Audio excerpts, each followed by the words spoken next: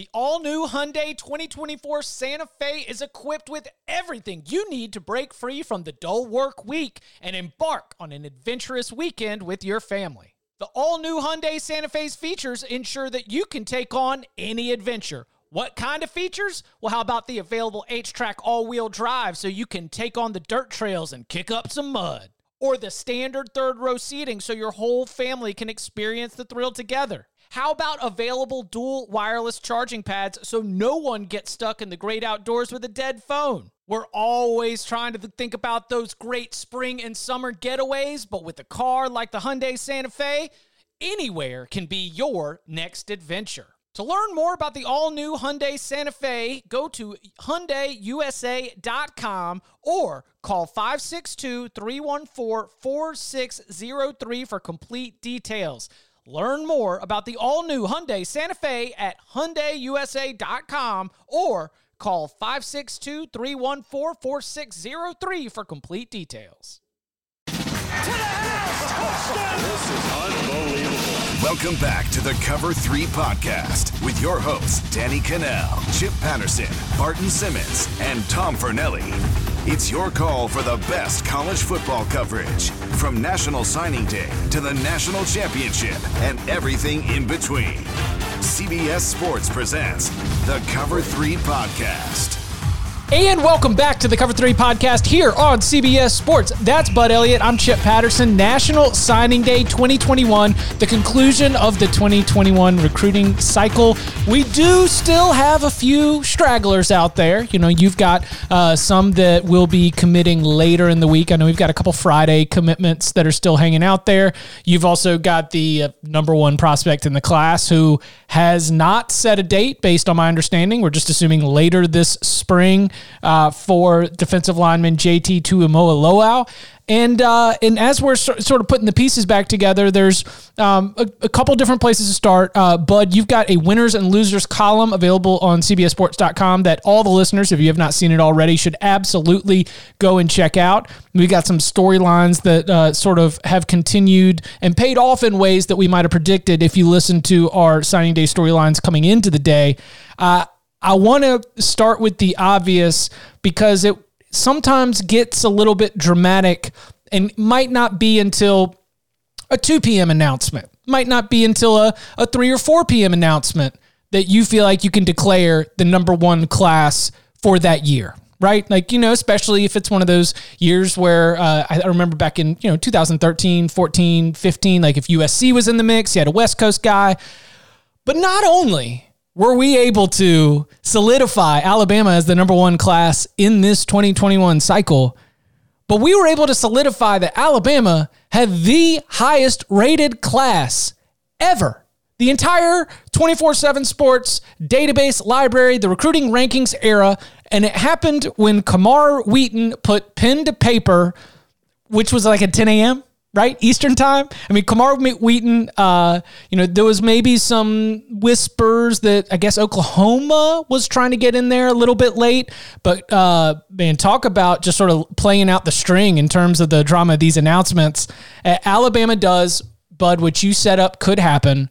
They beat the 2010 Florida recruiting class, loaded on the line of scrimmage on both sides of the ball, highest rated class to this point. And the thing that stands out the most to me is not necessarily how easily it went down, but that across this class, their player average is like 96. I mean, there's no bad choices in terms of a prospect within this class. Stupid. Yeah, Chip, you nailed it. This is not a quantity over quality thing. This is a all quality and a whole lot of quantity of that quality in this class. So Alabama does have the number one recruiting class of all time. As of this recording, they could even add to it, by the way, if Terron Arnold elects to sign with the Tide coming up in a couple hours, the five-star safety out of Tallahassee who is down to Florida, Georgia, and Alabama. Or if JT, our number one player in the top 247 defensive end out of Seattle, if he decides to pick Alabama, they could certainly add to it again there. And I know they would take him. But the balance in this class it's just stupid. They have the top two offensive tackles in the country in J.C. Latham and Tommy Brockermeyer. They have the number two guard, Terrence Ferguson, they got out of Georgia. They got the number one center, James Brockermeyer, who are both Texas legacies. Right. And, I mean, now that Kyle Flood and Steve Sarkisian are at Texas, if you hit them with the truth serum, I wonder, how they feel about it. They probably feel pretty good about their choice because of how well Nick Saban does at developing talent. But they get 4 top 10 receivers so far in Ja'Cory Brooks, Ajay Hall, Christian Leary, and JoJo Earl. And then they get the number 2 running back, as you mentioned, in Kamara Wheaton. This is nuts. Every single class that Nick Saban has signed in Tuscaloosa has gone on to win the national title. Stupid. In at least one of their 4 years. 9. I think Nick Saban's got 9 number 1 recruiting classes and 7 national championships. 6 of the top 10 all time. This year, he has 15 of the top 91 players in the country. That's like 1 in 6. Oh my gosh. So 7 5-stars already. We're not even done with today. There's one thread that you mentioned there with Brockmeyer that I wanted to pull on, and especially like you mentioned with Steve Sarkisian taking over. So in this class, there are 7 blue chip players from the state of Texas, including 4 of the top 15 in the state. Now, Alabama going into Texas is not new. Right. I mean, we've got like Jalen Hurts is from Texas. Jalen Waddle's Jalen Waddle from Texas as well. Yes, he is. Like they have, it's not that far. It is part of the regional footprint. And with the talent rich state that Texas can be, the fact that Alabama, the top recruiting program in the sport, going in there is not a huge surprise. But is this like even unique? And is this last call for an Alabama and maybe even an Ohio State to be able to continue to have that advantage that they have in Texas? Do you see the new Longhorn staff maybe having an impact where that's not going to be there as much for Alabama in the future? I don't. Wow. I don't think this is the last call at all. I mean, look, Tom Herman came to Texas with more fanfare than Steve Sarkisian did, and Nick Saban and Urban Meyer and Ryan Day said, "I don't care. I'm going down to the Longhorn State and taking what I want to take." Jimbo Fisher came in there, tries to keep the guys in state, has done a good job. Still, Alabama and Ohio State come in there and they do a really good job of taking who they want. They land Ohio State lands Donovan Jackson. Alabama lands the Brockermeyer twins and Kamara Wheaton and JoJo Earl. It's pretty crazy. And if you flip the page to next year, Ohio State already has the number 1 quarterback in the country in Quinn Ewers and the number 1 receiver in the country in Caleb Burton, both of whom are from Texas. Stupid. It's not slowing down. All right, so one more thread from this that I know I want to ask, and if there's other pieces to this Alabama class that you want to point out, let's definitely get there. So a discussion on the 24/7 Sports show, Josh Pate, Steve Wiltfong, Trey Scott all helped hold my hand. You got me prepped, but as I'm going through my day, that was my number 1 go-to spot. That was what I had up on the screen to be able to follow the rhythms of the day. And during some of the downtimes, you're just kicking around topics. And I believe Trey, he said, okay, for my money, and I'm paraphrasing here, he said the 2017 Alabama class, like that might be the gold standard, not only in terms of it was highly rated, but what that class went on to do, the players they ended up becoming, and that is Jerry Jeudy, Ruggs, Devonta Smith, Najee Harris, Alex Leatherwood, Dylan Moses, Tua Tagovailoa, Mac Jones as well. So they got 2 national championships and 1 runner-up, finishing in the national championship game with a loss to Clemson. Do you think that the 2020 class can accomplish as much as the 2017 class? Because while the 2020 class right now is the highest rated recruiting class of all time, I feel like they are immediately going to be trying to live up to a standard that has been set by this 2017 class, which might be the most accomplished or one of the most accomplished recruiting classes of all time. So if you're a betting man, which I am, I would say that they absolutely can live up to it. Now, will they? Look, it's always unlikely that you're going to go in there and win multiple national titles and produce multiple Heisman winners. That just typically doesn't happen. But I would say ultimately, not not likely that they're able to pull that off. But then again, do you really want to bet against Nick Saban when you're giving him the most amount of raw talent that he's ever signed in a single class? I don't. No, I don't. Like, we don't, and I guess we were talking in a meeting recently. It was like, when's Nick Saban going to retire? I don't know. If I'm Nick Saban and I've just signed this recruiting class, I've got at least 3 to 4 more years where I would like to see what this class can become, because it certainly has all the makings of being able to accomplish as much. Anything else from the Alabama class that really stood out to you? Not really. In looking back at the 2017 class, maybe one thing.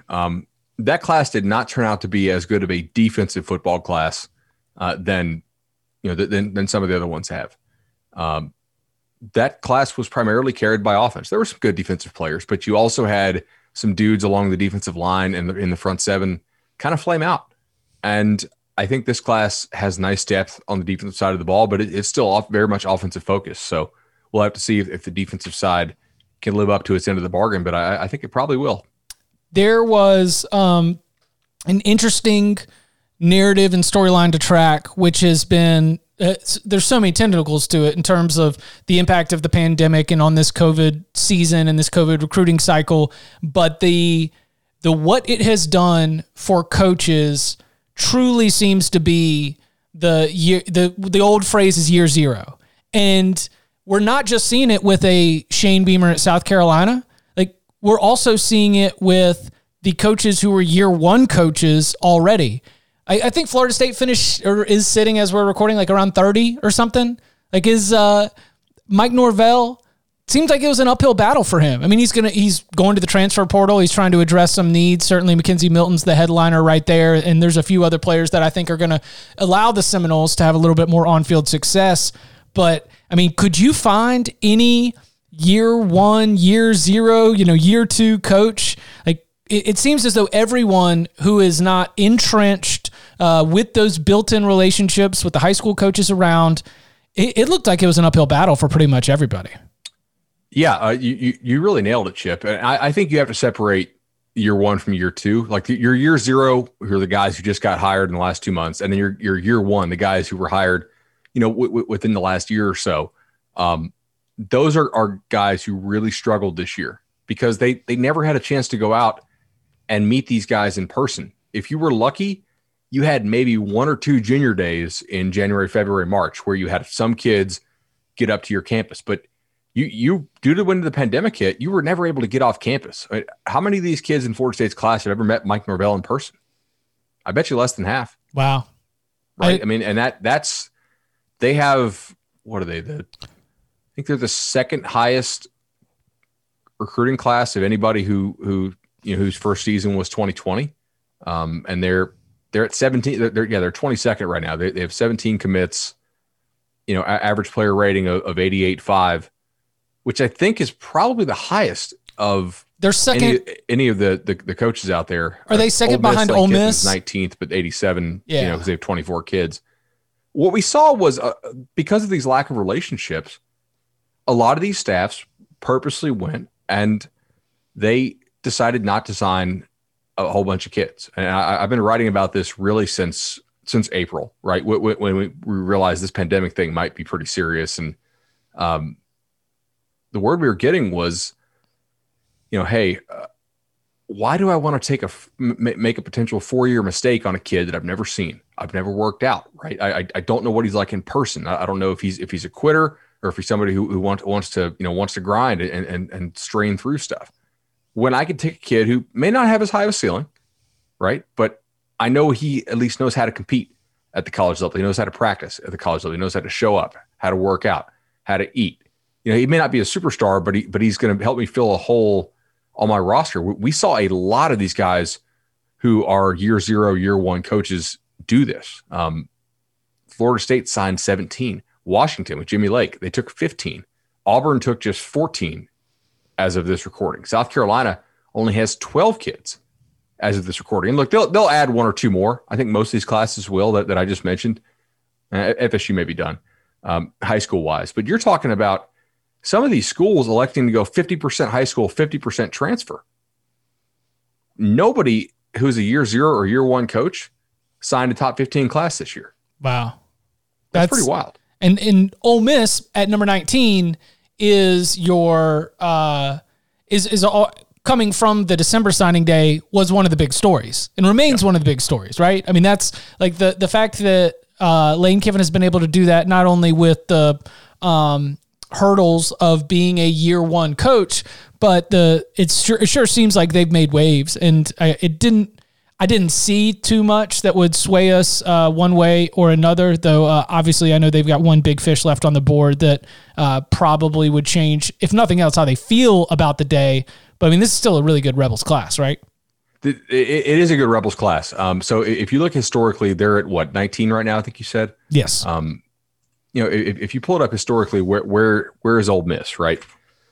When they were recruiting like crazy under Hugh Freeze, they signed classes that were 8th, 5th, but then they also had 2 that were 15th and 17th mixed in there. More recently, due to some of the probation stuff, 31, 32, 22, 34. So this is certainly, a step in the right direction. It's also fair to note that this is a bit of a volume class, right? Oh, yeah, where you mentioned 17 or 18. Aren't they at like 26? They're at 24, and then they're also taking a transfer. They're still very much in it, and maybe the favorite for Tywone Malone, who's going to sign with somebody about 2 hours after we finish recording this. But they did do a really nice job down the stretch, right? I think Lane Kiffin successfully established an identity of a fast-paced, exciting offense. He garnered some attention by wearing the Mary Flipmas shirt. They managed to flip Luke Altmaier, from the team we were just talking about, Florida State and Mike Norvell. I think Dink Jackson is a solid get for them in their 3-safety defense out of the state of Florida. And, Braylon Brown's a nice receiver as well. They have some solid players. MJ Daniels as well, a very nice safety who we like a lot at 24/7 Sports. So they've done a nice job there. It is kind of tough to be in that division, but it's always been tough to be in that division. I mean, they're one of their better classes in their history this year, and they're not in the top 15, and they're staring up, and 3 other teams in their division are recruiting like gangbusters. Speaking of historical averages, Wisconsin, we talk about Alabama having the top rated class in, the whole 24/7 Sports recruiting rankings era. Wisconsin, with its best class in Wisconsin recruiting history within that 24/7 Sports, that database, that recruiting rankings era. And the thing that I absolutely love about it is that we got just like and we knew some of this going into the day, but like we just have 3 stud offensive linemen right at the top of the class. We're going 6'8", 295, number 15 player in the country. We're going 6'7", 285, number 1 player out of the state of Wisconsin. And we're going 6'7", 290, number 1 player out of the state of Minnesota. When we talk about beefing them up and bowling them over, this is... Take me into the numbers about why this is, one of the higher rated class, the highest rated Wisconsin class. And, do you like it? Does it seem to lead you one way or the other in terms of expectations for the Badgers moving forward? Is this something where Wisconsin leveled up for a year because they had a couple of, in-state, a couple connections, there's some family connections within this class. What was your read on the Badgers? Hell yeah, I like it, Chip. I mean, this is their highest rated class ever, right? Their previous highly rated class, I believe, was 29th or 26th. So they are blowing away their prior mark. They're finally taking some of that success that we see on the field and turning it into recruiting success, which, assuming that they're still getting the right kind of guys, that the OKGs that fit what they want to do, that's pretty big. Nolan Rucci, as you mentioned, there was a family connection there that they beat out Penn State for that 5-star offensive tackle, 6'8", 295, out of Pennsylvania. But his brother is a tight end on the team, and in the pandemic, I mean, where else are you going to go? But the place that you like, because your brother says, "Hey, I play here. It's real. The coaches are good to me," and like that's extra comforting for him. They did a couple other good things that I do like. They recruited their own backyard very well in a year that was pretty talented for the state of Wisconsin. Wisconsin normally does not have this many sort of medium to high 4-star type players. and Wisconsin cleaned up within its own state this year. Did a nice job of that. They also recruited very well, within the Big Ten. They got TJ Bollers from Iowa, right? They got Marcus Allen from Ohio. They got Jake Ratzlaff from Minnesota and another good kid from Minnesota. And certainly Minnesota would have liked to have those players. Ohio State doesn't really recruit Ohio quite as much as they used to, although they did a nice job with the very top kids there. But there are nice prizes to be had in Ohio if you're in sort of that kind of 12 to 20 range as a recruiter.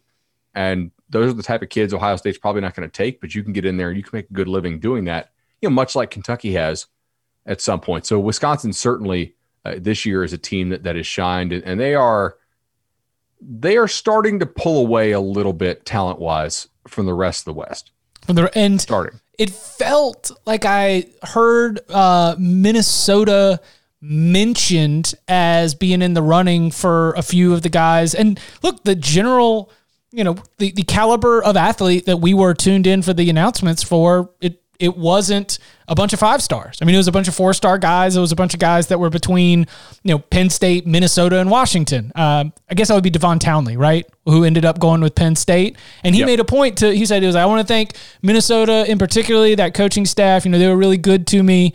It was interesting just to reframe the battles that seemed to be going on with 217 of the top 247 players gone. We're not dealing with as many of the big dogs who are flipping between Alabama, Ohio State, Georgia hats. It is a lot of seemingly important program development guys who are going to come in and take somebody in that 15 to 20, 25 range and hopefully be really, really good in a couple years. No, you're exactly right about that. They're doing a good job, and this was a hard year for everybody, right? And it's a weird year to judge. You really need to dig into each class individually and think, okay, what were the circumstances surrounding this? What were their goals? Or are they a team that is sort of in win now mode? Are they trying to plug some holes, or do they have the support from their administration to go all high school and no transfers? There's a lot of factors to consider. Coming up on the other side, Jimbo Fisher, famous for being a good closer. How did Texas A&M close, and what is that class starting to look like for the Aggies, who are in the number 5 spot in the final college football playoff rankings and a number 4 spot in the final AP poll? It's a national title contender down there in College Station. What does the future look like for the Aggies, and more storylines, winners and losers with Bud Elliott next.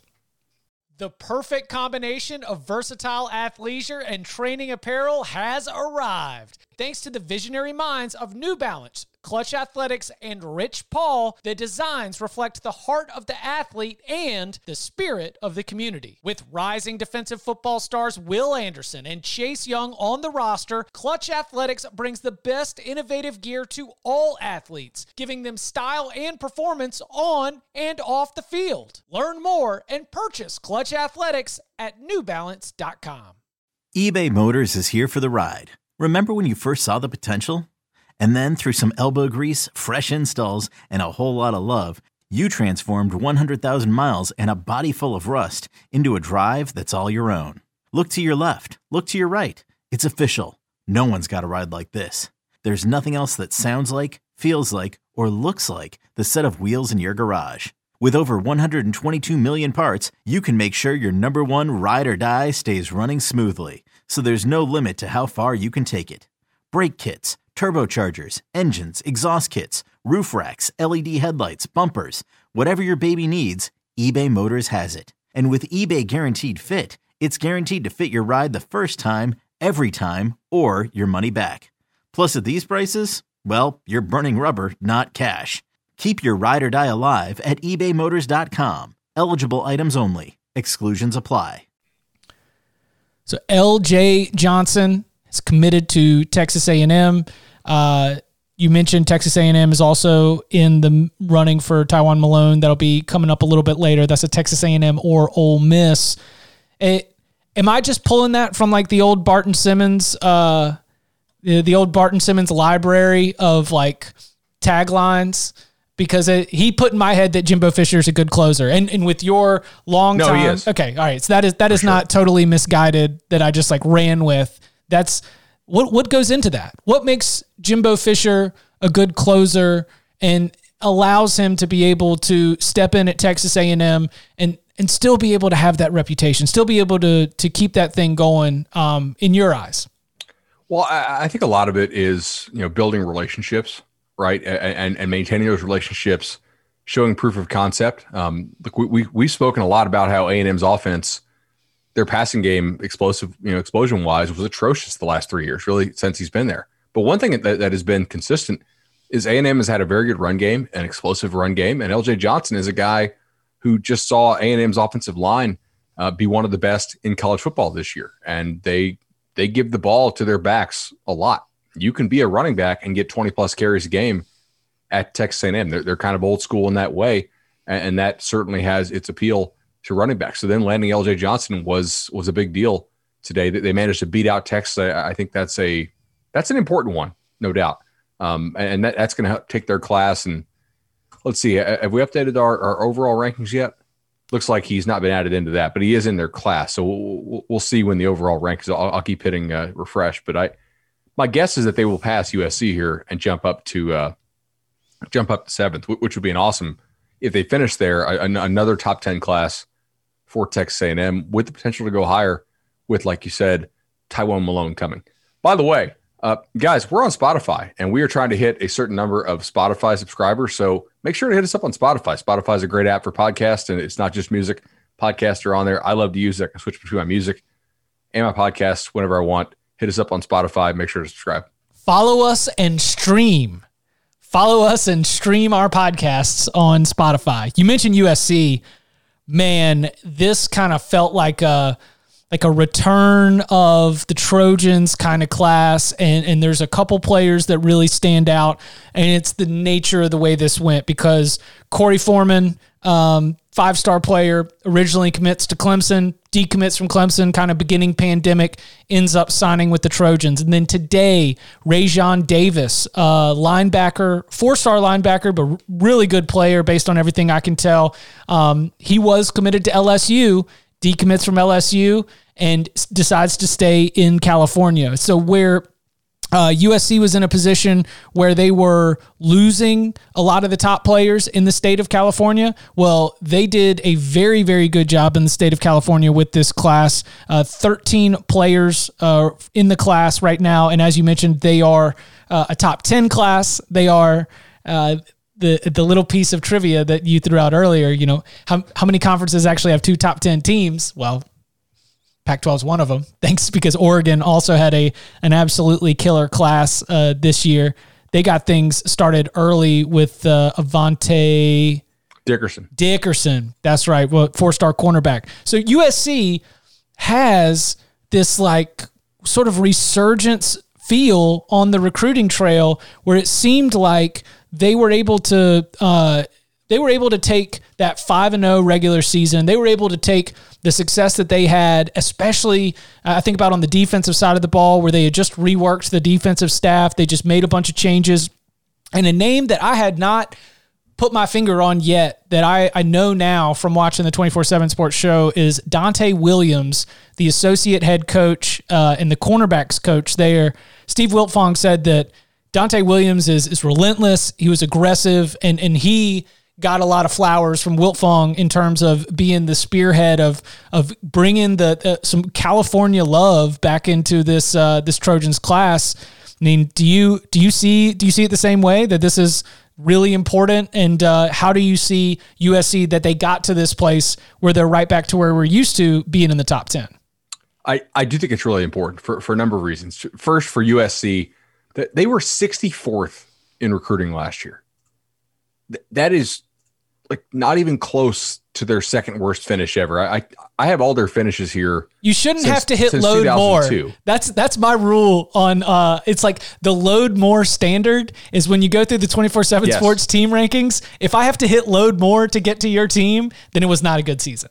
How many times you have to click page down is usually an indication. Without a doubt. So USC was 64th in recruiting last year. Their average over 20 years is 4th. So something was up, and their coaches did not have great relationships with some of the players.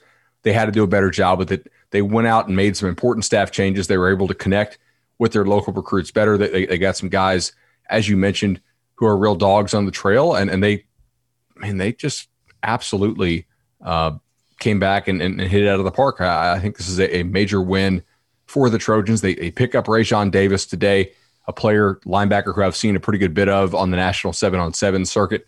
He was committed to LSU. He decommits, and I like him because I've seen him play a lot of 7-on, as has Greg Biggins. I know he mentioned this on the show today. He's a thicker kid, but he covers well in 7-on, and 7-on is where you get exposed in space. If you can't cover, you're going to get exposed in 7-on, and he does a nice job there. That's a pretty big get for them. I also think the Pac-12, for a long time, it trumpeted its kind of parity, right? And look at how balanced we are. Anybody can beat anybody. That's kind of okay for week-to-week excitement within the league, but that's not a way to get national respect. To get national respect, you need 2 dominant teams or 1 dominant team and everybody else to get the hell out of the way, right? Look at Florida State and Clemson when they were going back and forth in the ACC. Who was the third best team? At one of those years, you had Louisville. After that, you had a whole lot of crap for the most part. And nobody in the national media playoff committee didn't care. We just called them the Louisville Lamars for that year because they went 7-1 and came like 4 yards short of maybe being able to beat Clemson, tied for an Atlantic Division title. But that team also lost to Houston. That team lost a couple of non-cons too. It's a very, very silly team. You're 100% right about that. So if USC can emerge as the dominant power in the South, and if Oregon can keep this up in the North, then there's a decent chance, you get 2 top 10 level teams in the Pac-12 title game. That's something I want to watch. That's something the playoff committee wants to watch. That's how you get back to the playoff. And then once you start making the playoff, then your recruiting can get even better. Maybe one of these teams can threaten for, I don't want to say a number 1 class because obviously, Saban, but maybe a number 2 class at some point. This is a nice day for the Pac-12. By the way, Coca in our chat, our producer, Matt Coca, he says A&M did jump USC for 7th, and for sure. How do you see everything sort of splitting up? Because I know another one, I don't want to cut you off. I know another one of your winners today, you said it was Michigan's done a pretty good job with this class. Michigan, as we're sitting here talking, I believe is up to number 10. Alabama, Ohio State, Georgia, this is your top 3. LSU, Clemson, Oregon, 4 through 6. USC at 7. Texas A&M at 8. I guess Texas A&M over USC. Notre Dame 9. Michigan 10. Oklahoma, the top one out. Where do you start to draw those lines? Because I could just look. I could just look at the points, but I don't know if you see it differently in terms of where the steps down are within that group. I would say the points are generally a pretty good indicator, and I'm not just saying that because I work for 24/7 Sports, but they are. Now, a couple things I would note is you also need to take into account how many commitments a class has. If you see somebody who's pretty high, but they only have a commitment number in the teens, that's probably showing that their pound for pound class is really good. I would tier it. It's 245 on the East Coast right now, so we have a couple more kids left to go. This can change. And we'll see where JT goes. And JT can certainly, change things up. At present, Alabama's on its own tier, right? They're the number 1 class of all time. Right. I think Ohio State's on its own tier. I think they're a pretty clear level up from Georgia. And I would say Georgia, LSU, Clemson are sort of on their own tier, right? Clemson only has 19 commits. They're one of only 3 schools with an average player rating of 94 plus, along with obviously Bama and the Buckeyes. Then I would say there's probably a tier with Oregon, USC, A&M. If that's fair, that they're all kind of in that similar range to me. Mm-hmm. All have 0 or 1 5-star, all have quite a few 4-star players. And then I think there's another drop off after that 6, 7, 8 of Oregon, A&M, USC to that Notre Dame, Michigan range where they're not quite as good, but they're still very solid classes. Notre Dame actually took 27 guys this year, which is a very large high school class, for them. And then, you kind of get going down. Then it gets even harder because Oklahoma only took 16 players. Oklahoma is another one of these guys that said, you know what? We're kind of in win now mode. We like what we have coming back. We need to supplement our roster now with transfers. I think OU can take up to like 7 or 8 transfers based on the space they per have. player. They are better than number 4 LSU.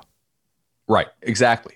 I mean, that's to my point of you have to also consider the per player average, especially in a year where we have a much greater variance in terms of class size than we normally would. Normally we don't see, some of these top 20 classes taking 15 kids and some taking 28. Usually the band of class size is tighter. Interesting. Who else stood out from the winners and losers that we haven't gotten a chance to get to? So we already hit A&M, who I think could be an even bigger winner if they're able to get Malone or the number 1 offensive tackle, who's going to decide on Friday morning. He's actually in Australia, so that'll be interesting. I got to figure out what 1 p.m. Australia time actually equates to.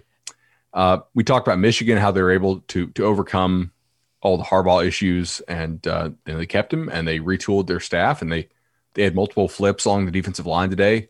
They're running that Baltimore Ravens defense. We'll see how that works out, but the recruits certainly bought into it. So I think that was an important storyline there, winners wise.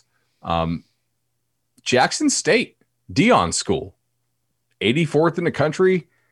They picked up a lot of players who were at one point committed to Power 5 schools, and then I think we're pretty much told by those schools, hey, you don't have a spot any longer for whatever reason. I'm not going to speculate exactly why, because I don't think that the reason is necessarily the same for all of them. But maybe they have some guys who couldn't necessarily get into some of these Power 5 schools, but I've seen some of these guys they have, and they could play, right? Like if Deion can coach, and if they get all these guys into school, and they get them to all come together and play as a team, the base level of talent here is so far like above and away what a typical HBCU is able to get. I mean, I've seen Trevante Rucker. Right? I've seen a lot of these guys they have, and it's just a different level of talent. Now we'll see if they can all coalesce, right? If this is a team of mercenaries, because they're taking 14 transfers, which is a ton. But I think that's going to be very interesting. And Coca just put in the chat that Barstool is doing a Last Chance U / Hard Knocks on that school this year, which is kind of what I figured would happen, because Deion was involved with Barstool, and then I know he wanted to get into coaching, and that's must watch TV for me. I mean, to see all these kids I know try to all work together at that school. I mean, if they want to send the Cover 3 podcast to go see what's up, we'll go be embedded and see what happens. Is it going to go the way of Prime Academy? I hope not. Is it going to go is he going to be able to coalesce? Is he going to be able to coach? I think those are all very important questions. Another coconut from earlier, Jackson State, 1 spot ahead of South Carolina in the current rankings right now. I would love to see Jackson State with Deion be successful, because to have it be, and I think that I don't know what I would define as successful, but to have it be all promise and no delivery would be a little bit of a bummer, and not necessarily good. For it to be a sideshow, I think would be really, really disappointing for the hire in general, and then also just sort of the future of some of those conferences. Yeah, and I don't have any indication that it is something that they're just doing for TV purposes. I really hope that these kids are making the right choice, and that Deion and his staff are able to coach them up. By the way, South Carolina did pass them up just now. They picked up a 13th commit. So to our point from earlier, the Gamecocks only have 13 commits, which on the one hand, didn't you fire Muschamp way early in the season, in the cycle, so you could get somebody in and start to recruit? So from that perspective, they kind of failed. And didn't everybody leave? Didn't they only have a lot of scholarships available? They did. And they also had some coaches leave, I think, who they tried to hire, and they ended up bouncing elsewhere. But I will say that it also feels like they kind of punted a little bit. They'll be able to take a much larger class next year after hopefully being able to see some of these kids in person. And they also have a lot of room for transfers. I don't think, having a different approach here is bad at all. I think it's kind of smart, actually.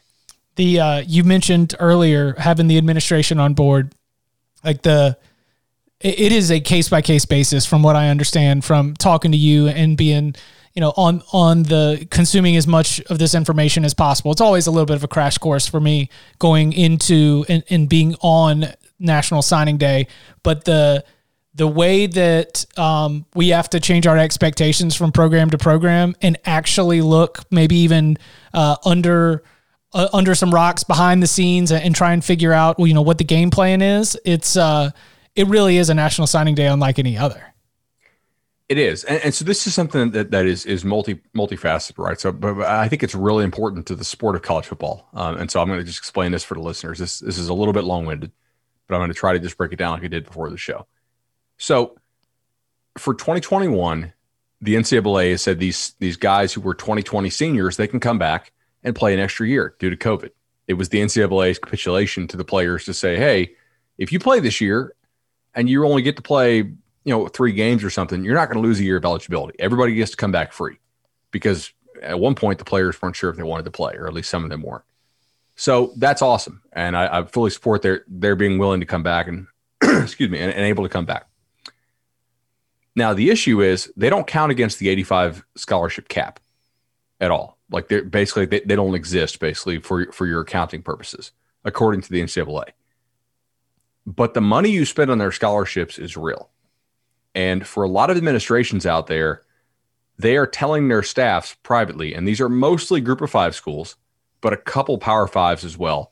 They're saying, guys, no, we're not going over 85. I know the NCAA says you can, but it doesn't mean that we will.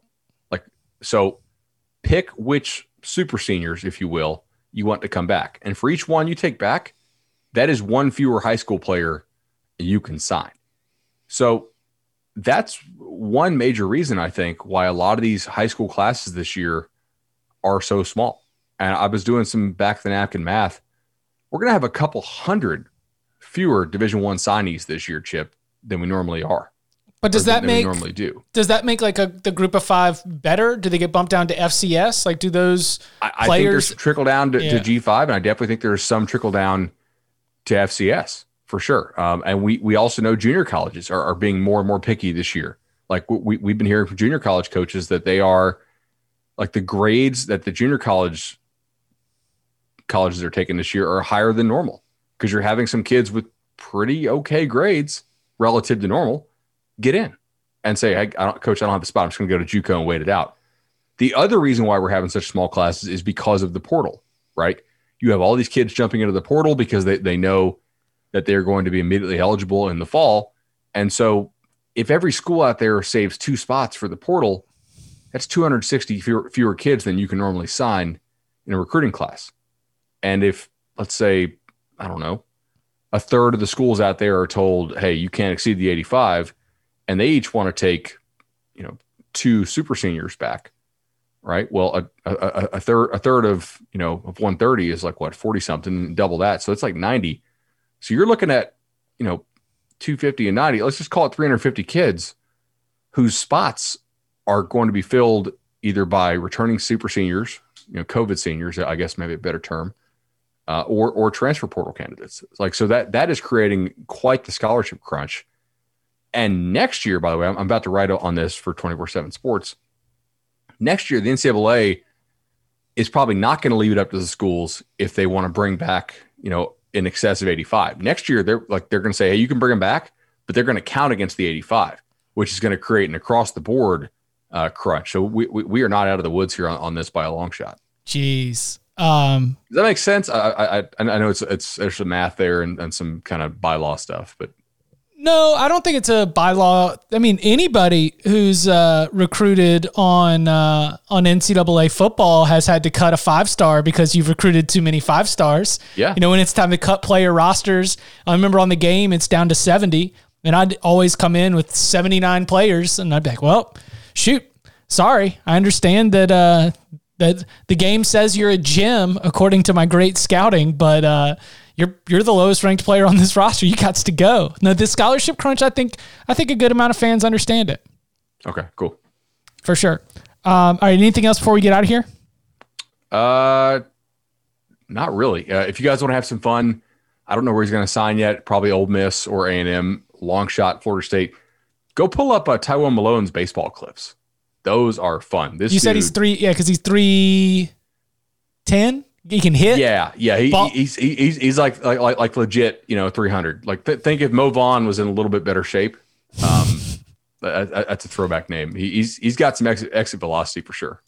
For sure. You can follow him on Twitter at BudElliott3. You can follow me at Chip_Patterson. As always, 24/7 Sports is your home for all things recruiting. The 2022 cycle, news breaking today, so it's already off and running. So be sure that you go and get a 24/7 Sports subscription. Go find your favorite team site and listen to their team podcast as well. Bud, thank you very much. Enjoy it, Chip.